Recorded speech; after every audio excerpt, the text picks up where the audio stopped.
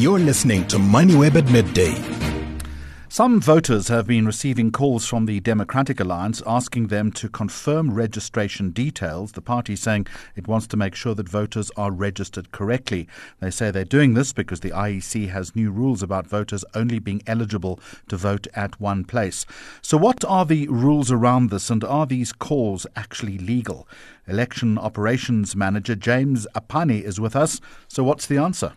Well, it is, as long as people allow it. So if you feel uncomfortable that you shouldn't be contacted, so you need to tell whoever is contacting you that, no, please don't contact me. It's similar to direct marketing. You know, there's a legislation. I can't remember the actual provisions of that legislation. So, yeah, a person obviously can be approached, but if you feel uncomfortable, then you can say, please don't contact me. What kind of information is allowed to be solicited, and what line are parties not allowed to cross? Obviously, parties are not allowed to, if they have access to personal information, to use it for things other than political activities. So you may find that the party, such as the DA, would have received a voters roll from the IEC, and we provide that voters roll without ID numbers because that's personal information. But they will have a list of people that are registered in that area.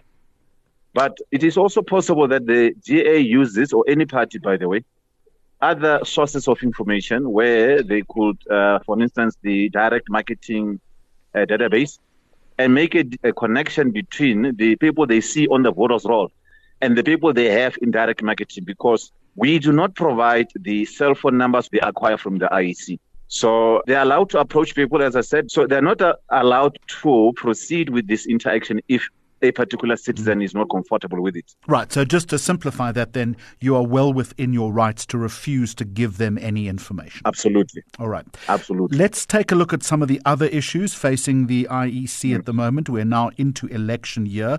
Voter registration takes place later this week. So far, is the Commission happy with the way in which voter registration has gone in the past? Are you sufficiently satisfied that enough eligible people have registered? Yes, we are. Actually, if you look at the registration weekend we had last year, 18 and 19 November, we had such a lot of people that actually participated in that voter registration weekend. And the section of the society that people are always worried about is the youth. And the youth actually came out in big numbers. So if you recall, I don't have a stats in front of me here, but we had over 500,000 new registrations, the majority of which were young people. And sometimes young people, we start talking young people from the ages of, I think the cutoff, sometimes we say 18 or so. But in this previous election, there were also people that were never registered before, which I consider to be young, which were around the age, just below 40, I think it was 35 or so. If you start calculating from there, there was just a high number of people who are young, if you look at the age 30 or 35 or so, some of which have never registered before. So there's quite a high interest. And as we move to the second voter registration weekend, we are anticipating a higher turnout, more than the previous registration weekend. You know, you might be aware, we also have got an online facility. And for the first time in this election, we opened the online voter registration overseas. So since December last year, we've received quite a high number of registrations on that platform. So from 6 December up until the 15th of January this year, there were just over 7,000, registrations on that platform. There will be a number of people casting their votes whenever that election is called. It does, of course, beg the question, doesn't it, as to whether the IEC has the capacity to manage such a large poll this time around. Well, the IEC has done so on several occasions. So we are now at a conference here where we're talking to unrepresented political parties. And one of the things that my manager just mentioned here is the fact that the IEC always plans for over 100%, 110%. So we go overboard to make sure that everybody is served. And the reason I'm talking about this over 100% planning and provisioning is because we're talking about, for instance, the ballot papers.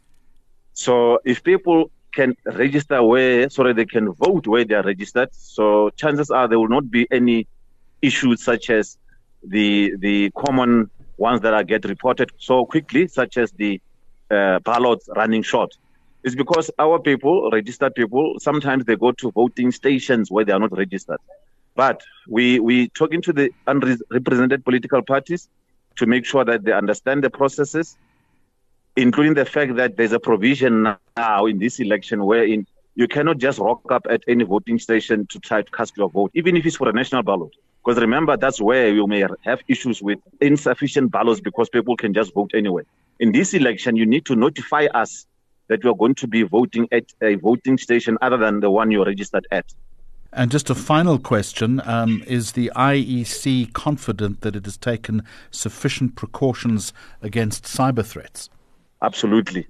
We have done so, and we continue to monitor, and we are well aware. We engage with various companies and experts in terms of the security issues in the cyber space. And we have what we call DDoS mitigation.